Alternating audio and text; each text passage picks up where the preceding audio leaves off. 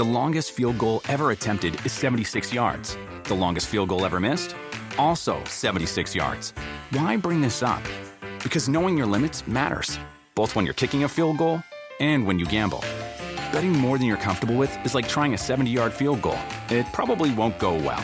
So set a limit when you gamble and stick to it. Want more helpful tips like this? Go to keepitfunohio.com for games, quizzes, and lots of ways to keep your gambling from getting out of hand. This episode is brought to you by Progressive. Most of you aren't just listening right now, you're multitasking. But what if you could also be saving money by switching to Progressive? Drivers who save by switching save nearly $750 on average, and auto customers qualify for an average of 7 discounts. So multitask right now. Get your quote now at Progressive.com. Progressive Casualty Insurance Company and affiliates national average 12-month savings of $744 by new customers surveyed who saved with Progressive between June 2022 and May 2023. Potential savings will vary. Discounts not available in all states and situations. Do you want a beautiful lawn? Enter TruGreen, the easiest way to get a great lawn. Just water and mow, and they'll do the rest. Weed control, fertilization, aeration, and more. TruGreen is the official lawn care treatment provider of the PGA Tour, and they have a verified best price, which guarantees you the lowest price with no compromise on quality. You do you. Let TruGreen do your lawn care. Visit TruGreen.com, TruGreen.com, to get the best lawn at the best price with the best people. Guaranteed.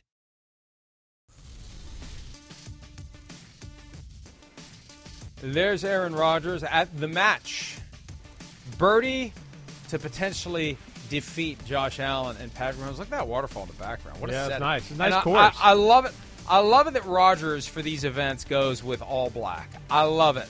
What's with all the black? Looks like you're going to a funeral. Maybe I am. Here he goes. It's the funeral for the hopes of Josh Allen and Patrick Mahomes. The putt from just hit the damn ball, Aaron. There it is. Oh, it broke in, and there it is. Oh, and he knew. He was confident the last 9 inches or so. He knew it was going. He wins the match, carries Tom Brady to another championship. A guy who knows a thing or two about being carried to championships by his teammates, Tom Brady. You're funny. It was actually a fun watch. I didn't sit and watch all 12 holes, but I'd probably watch 8 or 9 holes of it. I did. And first off, at first, they talked a little crap to each other. There was some really funny moments. All right, that was great. You could tell Josh Allen was very nervous. He was like, "Wait, I haven't been in this situation. A camera's up in my face with me hitting a golf ball." He hit the ball everywhere. He might have murdered 3 spectators during the event. I'm not sure. But that was fun to watch. The star of the show, though, undoubtedly, no doubt about it. Brady was really quick and funny with some of the things he said, no doubt. But to me, it was Patrick Mahomes. Mahomes was the most gifted player out there. He hit the most impressive shots of the day, I thought. He won the long drive. He won the closest to hole part of it. And, also was the only one chugging beers as they were playing, too, which I have great respect for. He was having fun, and he was the star to me. I paid no attention to it. I watched none of it. The only thing that I did notice on social media, Josh Allen had a ball that had the photo of the shirtless Tom yes, Brady right. from the scouting combine. That is awesome. That in and of itself is victory for Josh Allen. But that was pretty good. Brady got him good. 1 point. Why Mike. did they only do 12 holes? Did they recognize how boring it is, and they there's no way they were going to get through 13? They would have 18? been just finishing up now. With as poorly as they hit the golf ball for the most of, if they played 18, they would have just finished an hour ago. It would have took forever. They were not on their A game as far as that's concerned. But Josh Allen and Brady, they had a few good back and forth. Josh Allen kind of choked on a shot and chunked, a bunch of grass and hit the ball in the water. And then Brady got up and hit a nice shot. And he didn't hit it great. He's like, I chunked it. He's like, a little chunky, a little Josh Allen-y. And I think Josh Allen thought maybe he was talking about his body, too, a little bit. So it was kind of funny, a little interaction they had. Hey, I don't want my quarterbacks good at golf. This goes back to when Tony Romo was spending so much time in the offseason working to try to qualify. I want my quarterbacks to be focused on one sport and one sport only. And I remember getting into some crossways with somebody about that. Somebody, get a life or whatever. It's like, hey man, I know how much effort it takes to be good at golf. That's one of the reasons why I don't golf, because once I start getting halfway decent, and I want to get better. Well, how do you get better? You got to think about it. You got to go to the range. You got to play. You got to talk about it. You got to wonder, am I using the right club here? Oh, I want to practice this. I want to practice that. And the next thing you know, it's sucking up all your time. And what are you really getting out of it for all the time you put into it? Especially when you're an NFL quarterback, and that job becomes more and more and more consuming all the time. So anyway, Aaron Rodgers was there because he's not at OTAs, and Matt LaFleur, who had been very, very careful, treading lightly, and still has not taken a direct shot at Aaron Rodgers. Here's LaFleur from yesterday about the general subject. No players named specifically, even if there's only one prominent player who isn't there. LaFleur on his attitudes regarding the importance of attendance at OTAs. Yeah, each guy has that right to make that choice. If you're asking me, I want everybody here. So, I think some of the thought process may have changed over what's transpired over the last 2 years, especially with our COVID situation where, we didn't have OTAs. And then, but my thing to our guys is, well, neither did anybody else. So everybody was playing, had the same circumstances that they were dealing with. So obviously now, with everybody being open, and you'd like to see as many guys as possible here. That's a risky comment. It's inherently risky. And I remember in the early days of voluntary workouts, you couldn't even say that. Yeah, I know. You couldn't say, I want everybody here. Yeah. Hey, they got the right to be here if they don't want to, but I want them all here. That in and of itself, if the NFLPA wanted to push it even now, and they don't, maybe they will, I don't know. That is a statement that is dangerously close to the line, if not over the line. We just don't think of it because Matt LaFleur is not the kind of guy who talks like that. Right, yeah, he's not sure. the kind of guy who steps close to the line. But that sentiment, and maybe it's just a manifestation of his frustration that his starting quarterback isn't there at a time when, it's pretty important to get this new look receiving core up to speed.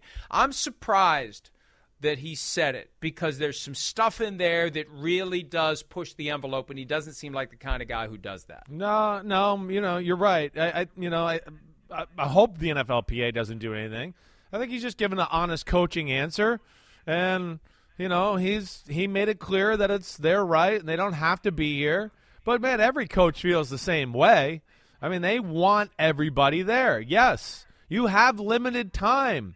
You have the limited time during the season now with some of the practice rules. So these guys don't want to give that up. As much as that a lot of people are sit there and go, oh, it's practice in early June. How much does it matter? It does matter. It helps. There's no doubt.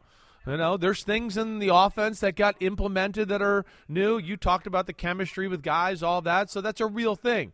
Now, maybe with Rodgers, yeah, as far as the offense and the new plays and maybe things like that, that's going to be nothing for him. But I think the chemistry and leadership of a new group of guys and all that is important. I don't care who you are. There's no doubt. And then head coaches, of course, believe in that. So that's going to bother them. But you're right. He flirted with it a little bit, but I don't think he crossed the line. He kind of just let it be known he wants you there, but he didn't cross it, I didn't think. He crossed the line if the line is enforced as the line is written. And we don't hear coaches say that. I think that's what was jarring about it, too. They stay away from that line now. They've learned through time and experience to stay away from that line, to not do anything to suggest it's anything other than purely voluntary. And just simply saying, I want them all here. I want them all here. That could be problematic. Again, Matt LaFleur gets away with it because he's never done anything remotely close to it, and he delivers it in a way that is so, non-threatening, nice guy and next natural door kind of and talk. nonchalant. Yeah. It's not like he's like, I want everyone here, yeah. and he's banging on the table. But the content, I'm not passing judgment. All I'm doing is stating facts. I know what the CBA says. I know what has gotten coaches in trouble in the past. And this is the kind of thing that we'll see. We'll see if the NFLPA does anything. But I can understand why he wants Rodgers there, because Christian Watson, I wrote about this over the weekend. The offensive coordinator, Adam Stenavich, says that Watson eventually is going to be a problem. He's going to, in a good way, for the Packers, problem for defenses. in a bad way for defenses. Right. Yeah, and a great a great long read from Matt Schneidman of The Athletic about Christian Watson and his background and growing up and why he ended up at North Dakota State. And, right. Growth spurt, wasn't playing in high school until he was a junior or senior, but great potential. Great potential. Oh, he's a star in my great measurables. Yeah. I know he was one of your top guys going into the draft this year, but look, at the end of the day, they're counting on this guy to walk through the door as the number one receiver. And you can rattle off all the names of the second and third round picks that the Packers have found over the years who became great receivers. They did not walk through the door with the obligation, with the urgency, with the assignment of becoming the number one guy on the roster. So, and I say that because, number one, it's not going to be easy for Watson, and number two, it would be a little bit easier if your quarterback was there to help you through it. That's why I said last week, it's not about what Rodgers needs, it's about what Watson needs. Watson needs him there. And he's not, obviously, but I think Watson needs him there, and I think that's where that frustration, that's what caused Matt LaFleur to be a little more candid than maybe he's ever been in the past about something like this, because he knows it's going to help Watson, it's going to help Sammy Watkins, it's going to help all the guys who are there learning how to run routes and catch passes if they're doing it with the guy that they're going to be doing it with in September and beyond. No, you're right. I mean, again, I think that has great value. I do. I'm always going to support being at practice, getting the reps, doing that 100%. Now, Rodgers, does he have some work with these guys at some point? I'm sure he will. Again, it's not the same work, but at least it'll get them going. I'm sure they'll meet somewhere and have a week of throwing and doing all of that. But I think your point, the biggest thing is Christian Watson, who's a freak show, and to me was the freakiest receiver in the draft other than Jameson Williams, is like you're talking about, like already being marked as the number one guy. I mean, I saw comments from Randall Cobb last week going like, there's nothing this kid can't do. Like he's going to, like the offensive coordinator said, he's going to be a problem for defenses. And that is different to your point of when Jordy Nelson got there, Greg Jennings and Donald Driver were there. So he didn't have to perform right away. And then when guys like Devontae Adams got there, Jordy Nelson and Randall Cobb were there. So he didn't have to perform right away. This one's different. This is no massaging. This is like, we're going to be going into game one, and you're the biggest threat we got at receiver. And we need you to, scare some people. And that makes it a little different for sure, to your point. We were going to pivot next to Sean McVay's comments from yesterday about Rams defensive tackle Aaron Donald musing about possibly not playing, but we don't have time. But you know what? You're not missing anything because it's always glass half full. It's always everything is fine, Sam. Everything's great, Gary. He'll be fine, Bobby. He's not going to say anything that really tells us what's going on. It's all overly optimistic. Yeah. And then, right. But Aaron Donald said what he said. And it's going to take a few more dollars than what he's currently set to make, at a minimum, to get him happy about showing up and playing in 2022. Let's take a break. The Rams will be a laughingstock if they let him out the building and have him retire. They're going to get made fun of. So they gotta re-sign it. They're going to look stupid if they let the best player in football, maybe on defense, walk away after 8 years, who just won you a Super Bowl, and you don't pay him respectively. That to me is what I would say. Sorry. I don't think it's retirement. I think it's holdout. I think that's what this is setting up for, that he won't be there until they take care of him financially. And if they refuse to pass a certain level that he has in mind, then that's when we start not thinking about retirement. We start thinking about Aaron Donald trying to force his way out. I don't know that, but I don't think he's done playing. So he wants more money. He deserves more money. He deserves a lot more money, and he's getting to the last few years of his highest end performance. I think that they better take care of him, or he's not going to be there, and then the next logical step is send me to a team that will pay me what I want, which would be the great irony, because this is the team that says F them picks. They may end up getting some picks at the end of the day for Aaron Donald if they don't get it taken care of. I don't think he's going to retire, though. I'd be stunned if he does. Let's take a break. The Chris Sims Top 40 Quarterback Countdown continues right after this.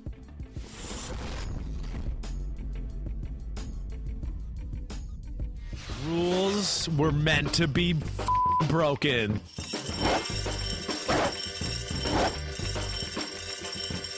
Kyle Shanahan specials. Carry us. Okay, Rodgers threw the ball 100 miles per hour through a window the size of a keyhole. Like, oh, there's the slant. Oh, he can throw the ball 60 yards off his back foot.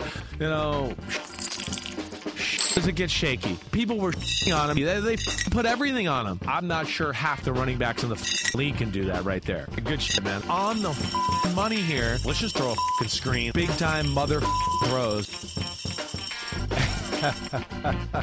The only problem with that graphic is they're going to need a bigger jar.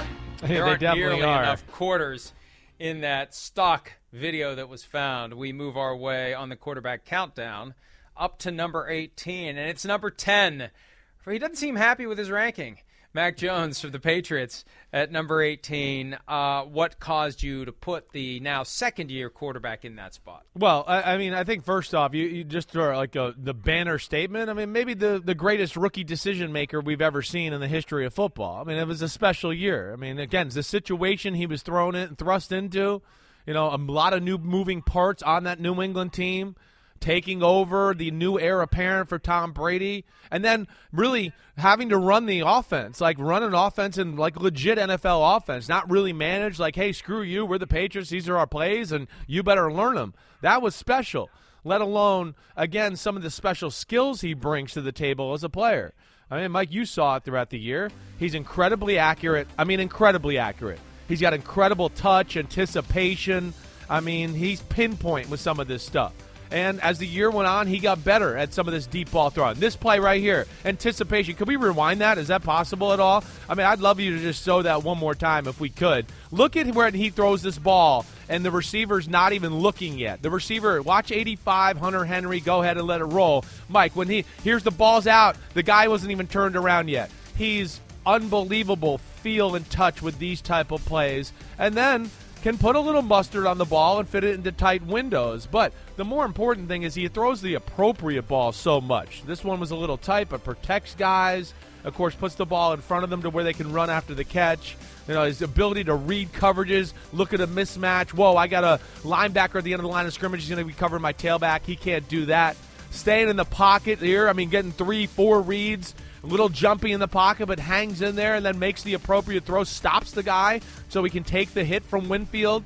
And then this is the other thing. Oh, you can't. He's not a great athlete. We can't draft him because he can't run for 40 yards up the side. He makes so many plays like this throughout the year that you watch and you go, damn, he's really pretty damn good at getting out of the pocket and making plays and kind of manipulating with the coverage with his eyes a little bit there. That it's underrated because of the way he looks, with his clothes on. So because of that, I'm going to put him at 18. He's got to improve on some things for sure, Mike. The arm strength, the power throws, that needs to get better for sure. But, man, there's a lot of good there with Mac Jones.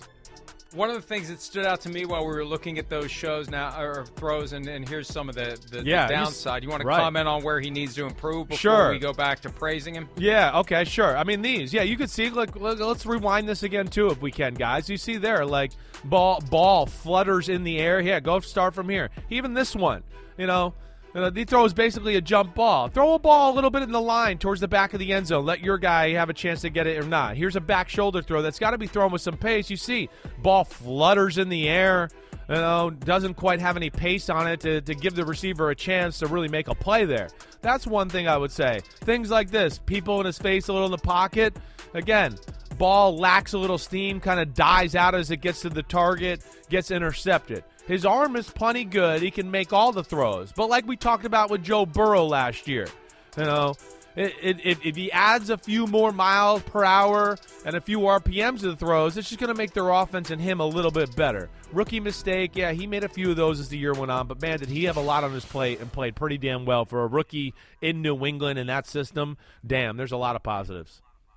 On the pack that we showed of the good throws, the guy that I thought of, and I thought of this in part because I wrote something about it before the show started, Trey Lance.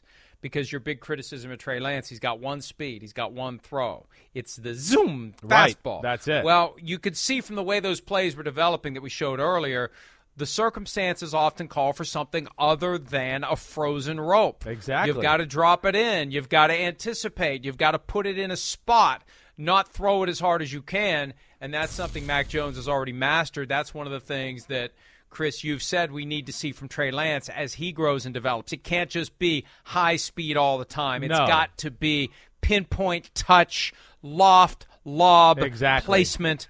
that's what Mac Jones can do. Oh, and he's great at it. He really is. I mean, whether you see some of these throws there, but just his ability to oh, wait, I'm moving in the pocket. Somebody's about to hit me, and kind of just throw a 25-yard crossing route into tight coverage, but lead it in a spot to where it goes away from the defender and drops right in the right spot, like you see on these throws. He's phenomenal with those. I mean, he can drop it in the bucket as good as anybody there is. And here's the other thing, Mike, that I think jumped out to me as I went and watched him, and, watched him compared to maybe Garoppolo and Carson Wentz, who I had behind him. Damn, as the season went on, I sitting there watching the throws and the offense, I started to go, the Patriots trust Mac Jones more than the 49ers trust Garoppolo or the Colts trust Carson Wentz with the way they call the game and play the game. So, that I add that to it. Again, physical ability is good. It's not great, but the decision-making is great. His ability to move in the pocket and stuff is great. And then I think, like we saw yesterday with some of the comments out of New England, again, I get into that leadership effect on the team. He has an effect on the team. There's no doubt about that. So Mac Jones, arrow pointing up, he's 18. We'll see if he can make some physical improvements going into 2022. Bill Belichick tapping into that pipeline to his good friend Nick Saban in finding Mac Jones, and we'll see what his ceiling is, but he was better than most expected last year as a rookie, and the ceiling is still out there. Yeah, and we'll see if he can get there. We don't know where the ceiling is on Baker Mayfield, but as you mentioned earlier in the program, he's climbing the ladder, even though he is persona non grata in Cleveland. There he is. Number 17. He doesn't look happy about his. He's unhappy. Not. He's unhappy about other things. Yes. He's not. He doesn't care. He doesn't care about where you rank him. He cares about where he's going to be playing. But whoever gets him, as we've said time and again, is going to have a good player, Chris. And you clearly think highly of Baker Mayfield. I do, and he was a hard ranking here because of the injury. And some of the guys that we're going to have in front of him that we'll talk about next week, they had good years too. So it's not like, again, I think if we get to this point right here, Mac Jones, Baker Mayfield, you start to go, damn, this is 17 and 18. There's pretty damn good quarterbacks we're talking about here, right? And then with Baker Mayfield, I think the biggest thing too, the one thing when I go back and watch him is just I marvel at his arm strength and his power in his arm. It is a special arm. There's no question about that. Again, his ability to push the ball down the field into tight windows. I mean, come on, it's a 40-yard out route he just threw on the money into the sideline. In the pocket here, really didn't get to step into it, has his feet flat, just turns his shoulders, rips a post down the middle, 50 yards down the field. He has the ability to change the game and call some plays on the offense that a lot of quarterbacks can't call because of his arm. Here is the longest completion in the year, in the whole NFL. He threw that ball 60-plus yards in the air, and he throws it easy. Here, look at this again. Reading the coverage, awkward footwork, unbelievably easy, makes it look easy type throw. That wasn't easy. Not. And then you talk about the different throws. Look at this. Perfect. There we go. Little touch. Lead him out in front of a big body Njoku. Gets it done. And then, even though he's not a great runner, he's a pretty damn good scrambler, Mike. That's what he is, and he can throw some piss missiles on the run. That is for sure. That's a technical term for all you people out there. But, yes, he can buy some time, and then, again, not going to run for 20-yard gains, but can do this. He's a player. He's a baller. He just can play football and play quarterback. He's small. Can he be a little over-aggressive at times? Sure. Baker Mayfield's a starting quarterback with the type of talent to really be in the top 10 or top 11, and wouldn't be shocked if he ended up going there if he gets somewhere and has a great year again. I have not mentioned this in a while. Yeah. I hope someone from the Lions organization is paying attention. I hear you, Mike. I know. I've said it on the radio, and I've given you credit a few times at different places where I still kind of sit there and go, well, why wouldn't they? I mean, and Lions fans get upset. Lions fans get upset when it's like you realize your current quarterback is Jared Goff, first of all due respect. And second of all, why would you not want to try something different? Why would you not embrace a guy who comes to town with that edge, with that attitude? Because it can be very infectious. And I think part of the problem is, frankly, his personality doesn't mesh with Kevin Stefanski. And that becomes something that drags down a football team. If the quarterback and the head coach are two very different guys from a personality standpoint, how does that not become a factor? Yeah. I could see Dan Campbell and Baker Mayfield meshing. I could see Dan Campbell instinctively knowing how to take that attitude of Baker Mayfield and shape it into exactly what he's looking for. Yeah, right. And iron out some of the rough spots, but welcome some of the other rough spots because they need some rough spots. Yeah. If they're going to be biting kneecaps, you need to have a guy with the attitude. He'll walk up to you and bite your kneecap off or slap you in the face based on a fantasy football dispute, as the case may be. They want guys like that in Detroit. I'm with you, Mike. I mean, I am. I mean, he fits the mantra of the football team, and he's clearly an upgrade over Jared Goff. I mean, again, Baker Mayfield can do some special things on the football field. He can make game-changing plays, and not all quarterbacks are. He's going to have some quarterbacks in front of him who might play the position as a whole a little bit better, but don't have the playmaking ability he does too. So when you refine that's when you can go, oh, wow, we got a top 10-ish quarterback here. You know, I know we have some tape. We'll just show the mistakes and some of the things that are negative. I talked about he can play small in the pocket at time. He can be too reckless and too over-aggressive with his arm.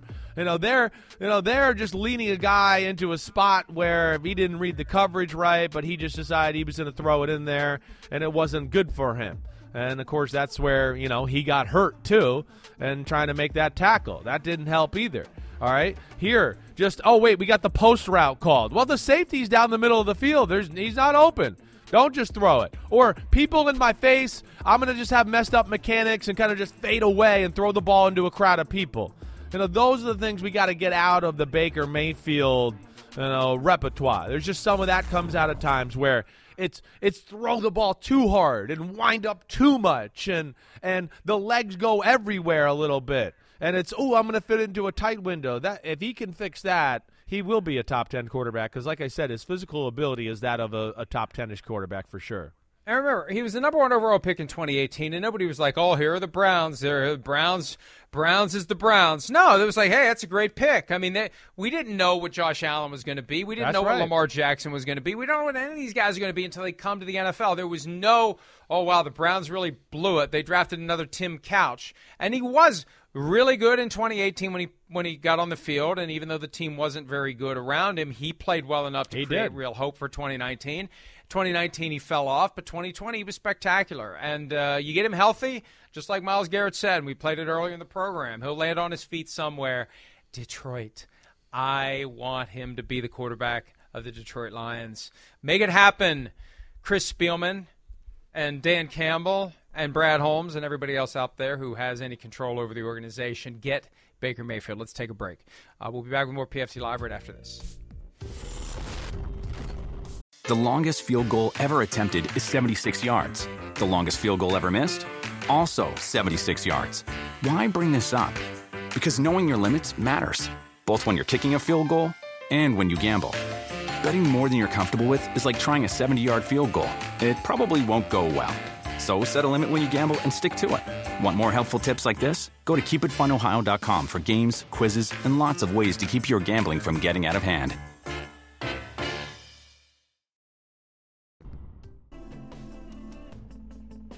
Marion Barber, who played running back for the Dallas Cowboys from 2005 through 2010, found dead in his apartment on Wednesday, age of 38. His 39th birthday was coming very soon.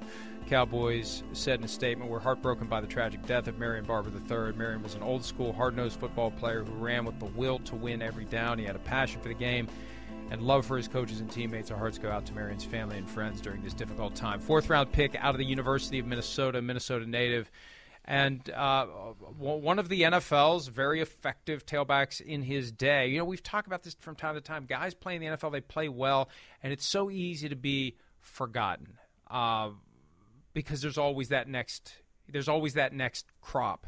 But, you know, we try to remember all the time that we're talking about human beings here, and they have to go on with their lives. And sometimes it's very difficult when that star burns brightly at a fairly young age, and then you still got the rest of your life. And, you know, everybody people think that every NFL player is a multimillionaire. They're not. They're not. No, Some guys still are making less than $1 million a year, and that's pre-tax, and you only maybe play for a few years. And how much money do you really have at the end of the day, especially when you were in your early 20s when you had it and you want to enjoy your life and you're not really thinking about being 30 and 40 and 50 and 60. A lot of guys encounter struggles, and then you put just the bodily trauma, the head trauma on top of it. It is not as glitzy and glamorous and this lifetime of security and comfort that people think. There are real challenges that players have, and it's easy to be forgotten even if you were a great player during that period of time that Marion Barber was in the NFL. Yeah, you're right. It's one of the negatives about the league. There's just so many players and there's so many guys, and yeah, we forget about a lot of good ones that fall by the wayside, and Marion Barber was one of those. You know, the Cowboys kind of said it right. That's how I thought. He was old school. You know, he was a car crash running back. He was. And I'm like, good for you. Here it is. This is the so-called greatest 2-yard run in the history of football, right? I mean, this is what he's famous for. I mean, it was going backwards, broke 12 tackles, and got 2 yards instead of getting a safety against the New England Patriots. So that was phenomenal. But he was old school. And, yes, I could speak to it, and a lot of players can speak to it. It is not easy. Yeah, you explained it right. Everything, the top of your life is when you're in the mid-20s. You got a whole lifetime to go.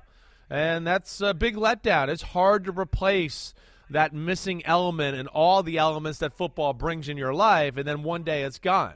And that's why, you see some guys go down a bad path at times. So I don't know. I know we don't have many details with what happened here, but I certainly feel for his family and, R.I.P. to Marion Barber III.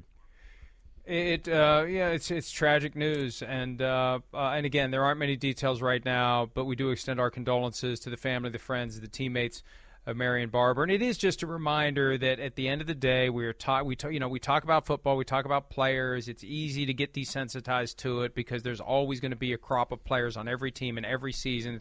We celebrate the greatness, but they are human beings under those uniforms, and they do have struggles while they're playing, and more importantly, in the many years that they have to go on after that playing career has ended. Let's take a break. We'll be back with more PFT Live right after this.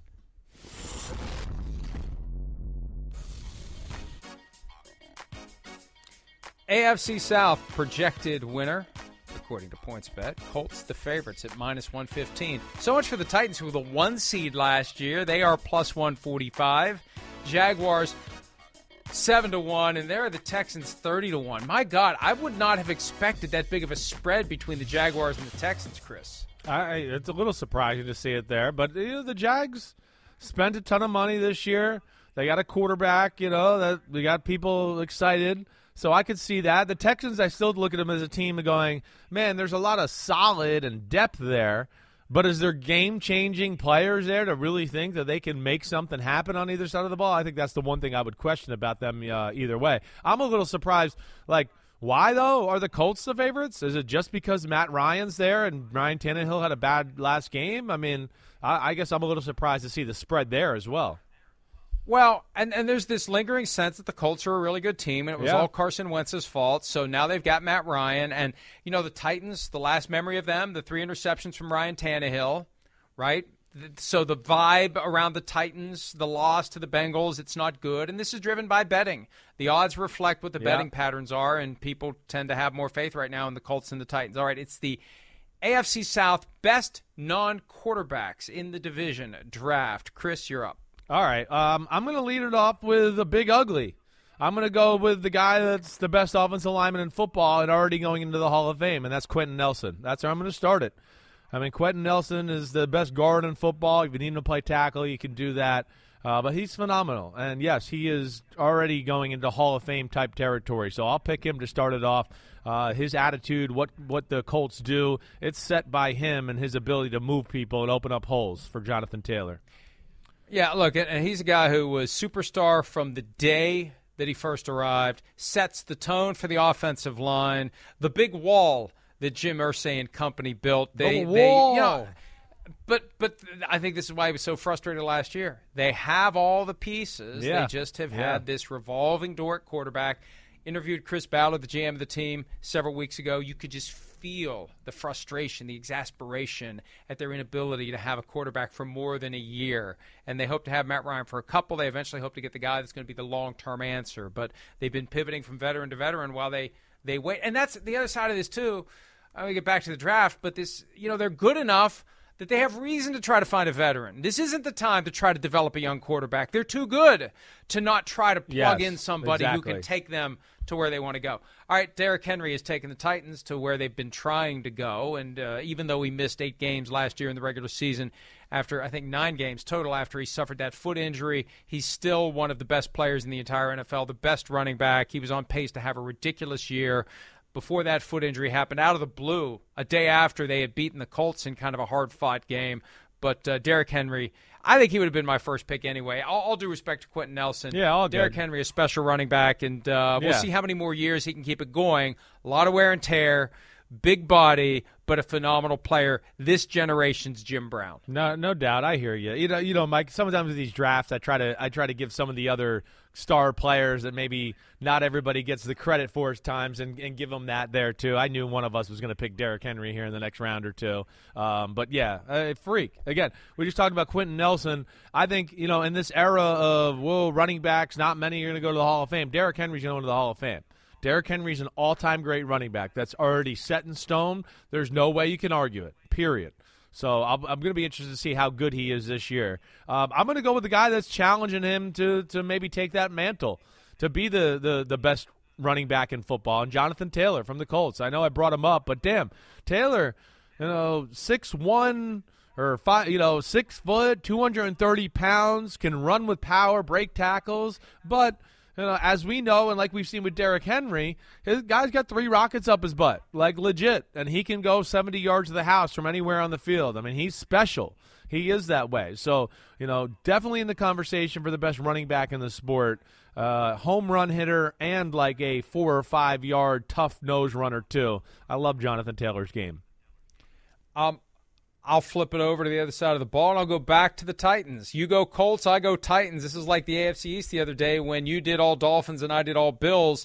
I'll go Jeffrey Simmons, who was unstoppable. Jerk. Yes. I thought you were taking him last round. I know. I didn't think you would. Yeah. in that game against the Bengals, and he's due to get the money that he deserves, and disruptive. The next wave, the next guy who's that kind of Aaron Donald presence who can just F up the play and get to the quarterback, not just create chaos and allow everyone else to go get to the ball. He can create the chaos and go finish the job. No doubt. I mean, great pick by you. I wanted to take him last round. I didn't think you would do it. So I was kind of sandbagging you there. But I think that Jeffrey Simmons has entered that conversation, to your point, of top defensive tackles in football. Maybe not going to say he's Aaron Donald, but he's in that conversation with him, Chris Jones. It's a special group, like you said. They can put up stats, or they can F the play up and not get any stats, but they're the reason the play was ruined. So good one there by you. All right, damn. I mean, I guess we're going to go Titans-Colts in this draft, because I like Brandon Scherff down in Jacksonville. I don't know if anybody warrants me picking them in this draft quite yet in Jacksonville. And the same thing like with Houston Texans. There's Laramie Tunsil on the board, but I don't know if I can say they're better than some of these other guys I still got on the board from the Titans or the Colts. I'm going to go with DeForest Buckner. I mean, if Jeffrey Simmons isn't the best defensive lineman in the division, it's DeForest Buckner who is. I mean, again, it's a giant human being who can play defensive end and defensive tackle and do a lot of the things you just talked about with Jeffrey Simmons, except he's a little more vertically taller there, and Simmons maybe a thicker, more of a powerhouse type of guy. But damn, DeForest Buckner is a game wrecker and definitely one of the best defensive linemen in football. Look, maybe Laramie Tunsil from the Texans. There's really nobody from the Texans. Yeah. It's one of the reasons why they are such long shots to win the division. I'll go James Robinson just because it's kind of like the early Frank Gore phenomenon. By the way, Frank Gore is going to sign a one-day contract to retire with the 49ers today. The argument he makes, early in his career, he was all that the 49ers had. He had to gain yards without a passing game, without blocking. He still had to find a way to get it done. James Robinson broke onto the scene with 1,000 yards season in 2020 when the Jaguars were horrible. They won in week 1 and they lost 15 in a row. And last year, I feel like Urban Meyer was doing everything he could to not use James Robinson, to undermine James Robinson. It seemed Remember, like it. One of the many controversies, Urban Meyer telling an implausible story about why Robinson was taken out of a game and not put back in. They drafted Travis Etienne. They ran somebody on 4th and 1, right.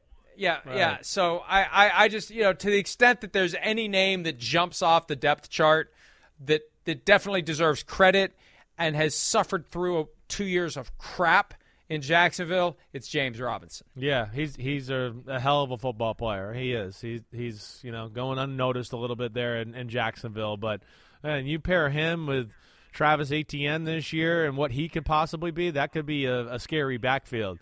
Damn, I mean, we didn't pick Darius Leonard. He's up there with one of the best linebackers in football. We left him off the board. The guy who led the division in sacks, Harold Landry, we also left him off the board. You start to realize when you break down, the one thing I've learned from these exercises, you do start to realize that, whoa, there's considerably more talent on the Colts and the Tennessee Titans compared to the other two teams in the division. Jacksonville has a chance, but it's all potential. We just got to see. We're not sure. It's young and unproven to this point. And they're doing what they can to improve the team. But you're They right. are. The Titans and the Colts are the two teams that are established, and by all appearances, they will run that division. Again, we'll take a quick break and wrap up this Thursday edition of PFT Live right after this.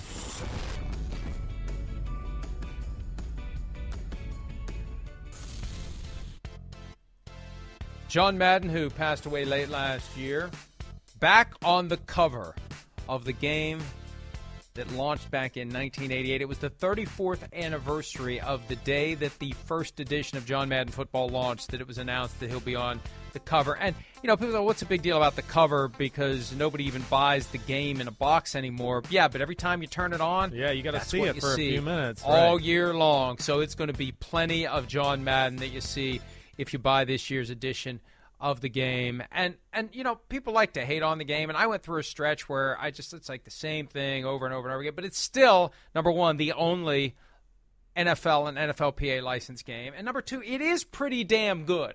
I don't know how much better you can make it. The playbooks are pretty real. You learn a lot about football. You learn a lot about who's in the league. It does simulate the game pretty well. It's fun.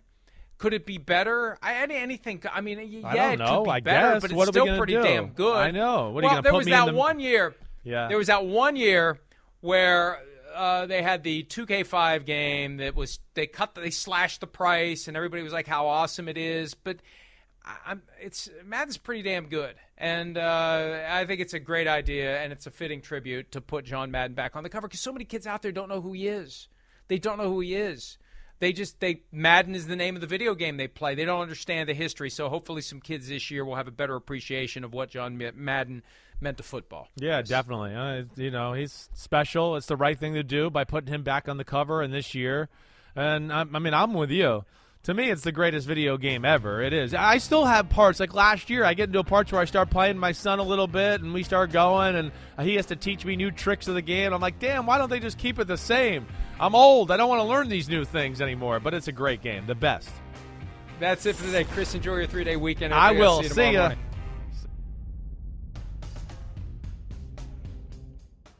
The longest field goal ever attempted is 76 yards. The longest field goal ever missed? Also 76 yards. Why bring this up? Because knowing your limits matters, both when you're kicking a field goal and when you gamble. Betting more than you're comfortable with is like trying a 70-yard field goal. It probably won't go well. So set a limit when you gamble and stick to it. Want more helpful tips like this? Go to keepitfunohio.com for games, quizzes, and lots of ways to keep your gambling from getting out of hand.